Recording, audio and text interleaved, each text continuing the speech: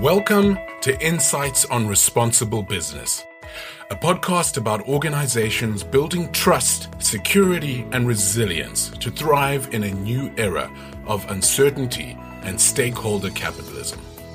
Listen to business leaders discuss their challenges and experiences in becoming more responsible businesses towards an outcome that is better for all stakeholders, better for the long-term shareholder value, and better for society as a whole. Our host is Sir Rob Wainwright, formerly head of Europol with experience coordinating global operations against cyber, criminal, and terrorist networks, and now a senior partner of Deloitte. Our guest today is Jaco Minnaar, Managing Director and Chair of the Board for Triodos Investment Management. Jaco has been working with Triodos for over 13 years, and prior to leading the organization, Jaco was Director of Energy and Climate and Fund Manager of Triodos Fair Share Fund.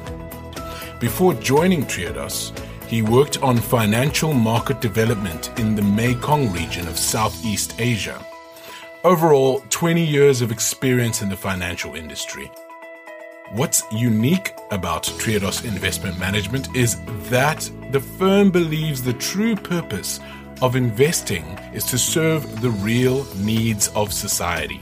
For more than 30 years, they've offered impact investment solutions that connect investors who want to make money work for positive change with innovative entrepreneurs and sustainable businesses doing just that. Throughout the years, the organization has built up in-depth knowledge in sectors such as energy and climate, inclusive finance, and sustainable food and agriculture in both private and public markets. As per the end of 2019, Triodos managed 4.9 billion euros in assets under management.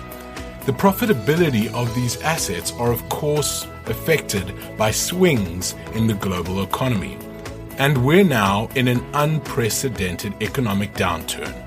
Given the dire economic situation the COVID pandemic has catalyzed, when looking at the recovery, what type of new normal are we trying to build? Jaco Minnaar believes we need to bounce forward and not back. What does that mean? And what role can impact investing play in this? Rob and Jaco are here to explore this. Over to you guys. Thank you, Rodney, and welcome back, listeners, and welcome to you, Jaco. It's wonderful to have you here today in this episode of our podcast. You know, I was really struck by that line from Rodney's introduction, that your company believes the true purpose of investing is to serve the real needs of society. Well, what a thought-provoking, very strong statement that is, not least because maybe in the minds of most people, investment management is normally seen as some kind of profit-making machine, I guess. The two are not incompatible, I suppose. And that's something that we will be, of course, getting into today in our discussion. But first, Jaco, tell me a little bit more about your company. I'm curious about where it came from and how you've acquired this business philosophy. Yeah, Rob, thank you very much for having me. If we look at Triodos Bank and Triodos Investment Management, we actually started way back in 1980, 40 years ago today. And it all started with four founders who had their own careers in finance and legal, but who noticed that the financial sector really was about financial returns, even though the decisions that bankers and investors make shape what happens in the real economy. And they said we should turn it around. You know, people should make decisions on the basis of what they want to see happening and what they don't want to see happening. And then the financial return, it becomes another outcome, but in itself is not the only goal. So basically, Triodos Investment Management was set up as a company that is 100% commercial in terms of who is backing us with their investment money, with their deposits, and who are our shareholders. But it also goes for 100% impact. It is interesting, you know, because in the minds of many in business, maybe the idea of being 100% commercial at the same time as being 100% going for societal impact. Maybe there's a conflict there. I mean, Is it really the case that you found that you can be both, that you can be very successful in a commercial sense while still staying really true to the idea of what you put first is the need to help society? Yeah, I mean, this has been a debate for some time. And I think what we can see, and there's a growing body of evidence that supports that, including that is our own track record, is that it depends on your time horizon.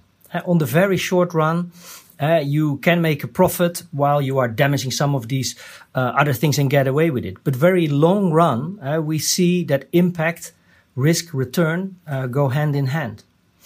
Yes, it's really interesting. So you're saying, I mean, you have almost now 5 billion under assets. How are you doing in the market? You know, with this approach, are you holding your own, or maybe are you even outperforming? What is that? If this kind of approach, which isn't, such a typical approach, in the end, in terms of your returns, what does it look like? Well, two things, Rob. First, if we look at how investors are thinking about this, is that we can see that last year we grew from 4.2 to 4.9 billion euros. So we see that more and more investors, and this is also a trend in the broader market, are putting their money behind these type of propositions. Now, if we look at both longer term as well as in the COVID crisis, how our investments are holding, then we see that they are holding up very well in terms of risk return. We've done some actual we've commissioned some independent research which showed that our investments in itself have a good risk return, but that they also provide diversification to an already well-diverse portfolio, meaning that some of our investments move much less in the same direction if the markets move, and sometimes even in the opposite direction. So what we see is that investors are noticing that, one, often they also would like to have a positive impact. They're just worried that it will be at the cost of their financial return and how that relates to their duties. But when they see that from a risk return point of view, it also makes sense, they will start allocating more assets to it. And they're allocating those assets. What have you seen in the last year or two? We'll come on maybe in a few minutes to talk about COVID. But I mean, the business trends for the last couple of years, what sort of investments are you making, I guess, in the sustainability agenda and so on? But where are you hitting the sweet spot, I guess?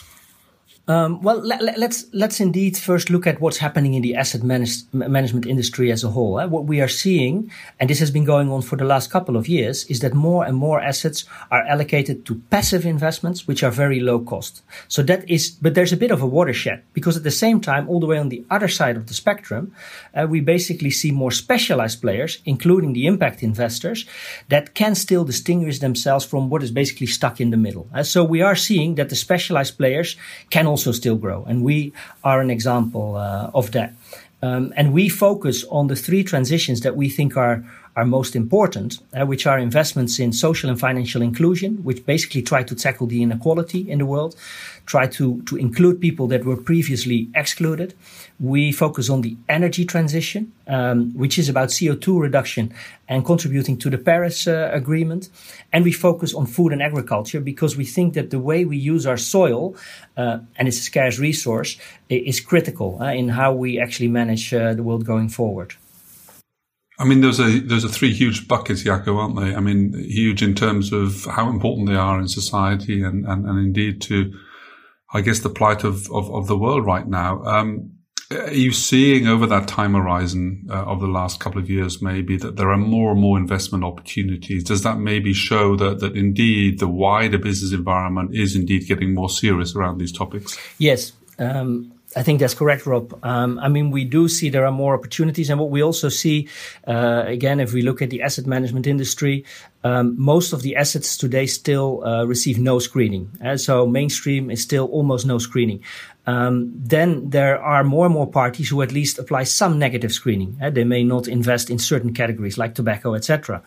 But more and more we see that parties are starting to really integrate ESG. First, only from a risk management perspective, but then also more from a positive impact perspective. And so we see some positive screening choices coming up. And then if you see that as a range, then all the way at the end of that range is full on impact investing. And what we have seen, and which is actually happening and probably still going faster and faster, is that assets are moving along that range from unscreened up the buckets. Yeah, this podcast series, as you know, Jaco, is about responsible business. And, you know, I've spoken to many leaders now like you, and you know, I'm getting a strong sense that, you know, being responsible means, you know, doing the right thing maybe for society, but actually increasingly it's the smart thing to do as on a business platform. That's my sense. I mean, I guess I'm hearing from you the same. As you pan out to broader industry, would that be your message to other business leaders in other sectors, you know, to take this more seriously? What would you say to them? Yes, the answer is yes. That's what I would say to them. I wouldn't say that it is always a very easy choice. We do sometimes face some dilemmas because you have to start thinking much more longer term, and the system and how we've built it often doesn't facilitate that enough. So if you are the leader of a listed company and you have to report quarterly, that does bring a certain short-term focus in what you do. But we do see that more and more companies are moving towards more longer-term thinking, and you also see that it makes strategic sense. And the COVID crisis, I think, shows that those companies generally were better managed and better equipped to now deal with the crisis. So that in itself can be a stimulus. I have to say, listening to you, you know, you have a great sense of personal commitment around this Jaco. I just wonder, you know, where that's come from in your case. I mean, your life story. How did you go down this track? What is driving you? I guess I'm interested in.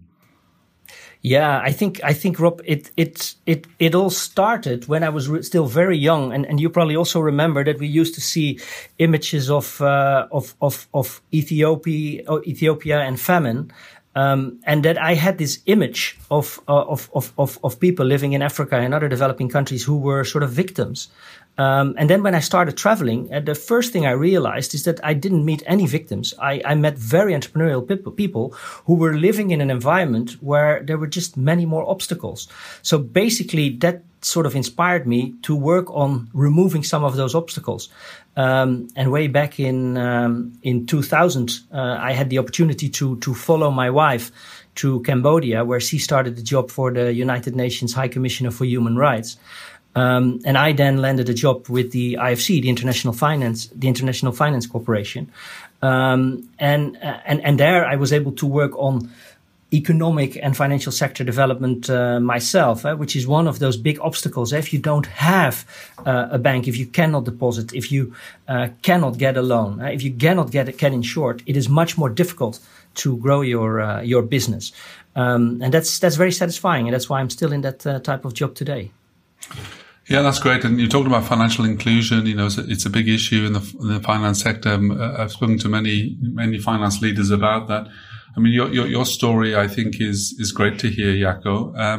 It's given you, I guess, a certain, you know, global wide view.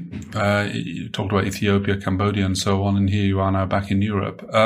So when you look at COVID and you see that impact on society, I'm really interested in what lessons you're seeing firstly in terms of what's happening on investment management, maybe, but also in terms of the broader business impact and your views on that. Yeah. No, I mean, I think we have to realize that the COVID-19 crisis is quite different from the global financial crisis that we had in 2008, because that was a crisis that really started in the financial sector, where some parts of the sector had engaged in structuring what became very toxic assets that then brought down the economy, basically. So it came from that side. And nowadays, I think that's different. One, the COVID crisis hits us all. It hits pretty much every human being around the globe. Almost every company, almost every country is in some form of lockdown, and health systems are stretched. So we should talk about that a little bit more. But first, I think what happened immediately after we went into lockdown is we all had to work from home, and I'm extremely proud of how we were able to handle that as a company, and how everybody was really resilient in terms of how they were dealing with their jobs in much changed circumstances, and that has worked out quite well. So quite quickly, we were then able to shift to where our focus really should be, which is managing our investments and managing the relations with our clients, the investors. And in terms of of how your business has responded. I mean, has it been tough for you to sustain this idea of being 100% committed on both parts of your goals? Are you still getting the kind of returns, or are you really taking the hit because of what's happening? Well, we are certainly able to sustain, but we have also taken some hit because, as I said, this crisis is really going through the real economy, so it's hitting everybody. But we have seen that we have basically two sides of our business. On the one hand, we are investing through the stock exchange. There we have seen that we've outperformed the indices, and that what I already said is that I think in general the choices we made in terms of sectors, individual companies, more robust, more longer-term managed companies, that has held up because we've seen the outperformance there. On the private debt and private equity side, by and large, I believe that the jury is still out, but it looks now that we will also still, compare favorably to some of the others. Yeah, I mean, it's a downturn, obviously, in the economic cycle. I guess the jury is also out in terms of whether or not this is just another, cyclical trend. I just wondered, do you think that there will be long-term sustainable changes to, our economic model or indeed the economy going forward? Well, I think this is where you you have two types of futures. You have what the French call l'avenir, that is what is going to happen for real.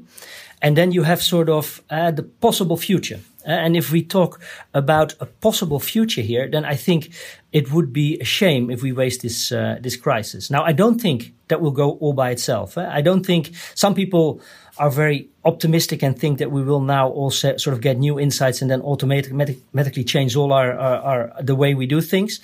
It's not going to be like that. But I think if we really look at what is causing this crisis, then there are really some issues with how we systemically have organized ourselves. We see that we are not aligned with nature. If you look at how this virus was able to spread, we see that probably inequality both between countries and within countries is going to go up. And we see that we are basically running an economy that has very low buffers, so that when we do get into this type of situation, we get a problem. So my possible future that I think is really possible and that we should all go for is that we go from fossil to renewable, from meat-based to plant-based, from a more extracting type of industry to more regenerative industry, that we don't only look at efficient markets, but we look at where can we have shorter supply chains that are sufficient so that they are more robust. So there are many things, I think, Rob, that we should change, and many of them will change, but it's still hard work. Still hard work, but I guess, Jaco, a captivating image of how the future could look like. And it's a great way to end our short discussion today, Jaco. Thank you very much for being such an engaging guest to talk today about your world of investment management and indeed how responsible business runs through that. So the world of investment management, it's always taken its place, as we know, at the sharp end of banking and high finance, where careers are made and broken and where huge corporate profits are often at stake. So it wouldn't seem to be the natural place to run on a platform of sustainability and creating social impact. But even in this corner of the economy, the strategic concept of responsible business is starting to take hold through companies like Triodos Investment Management. It takes inspirational leadership of the type we've heard today, but also a vision that rejects this choice between being either commercial or driven by a desire to change society for the better. Both are possible in today's business world. COVID-19, as we've been hearing, will reset the global economy in many ways, and investors around the world will be at the front end of making that happen. Most will recognize perhaps a serious change in business sentiment over the last 3 months, and many perhaps will draw on that to drive long-term growth in the future around a more prominent agenda of responsible business. Thanks for listening to another episode of Insights on Responsible Business. Hope you enjoyed it and that you'll tune in to our next episode. Review us on Spotify, the iTunes podcast app, or whatever popular podcast app you're using, and find out more on Deloitte.nl.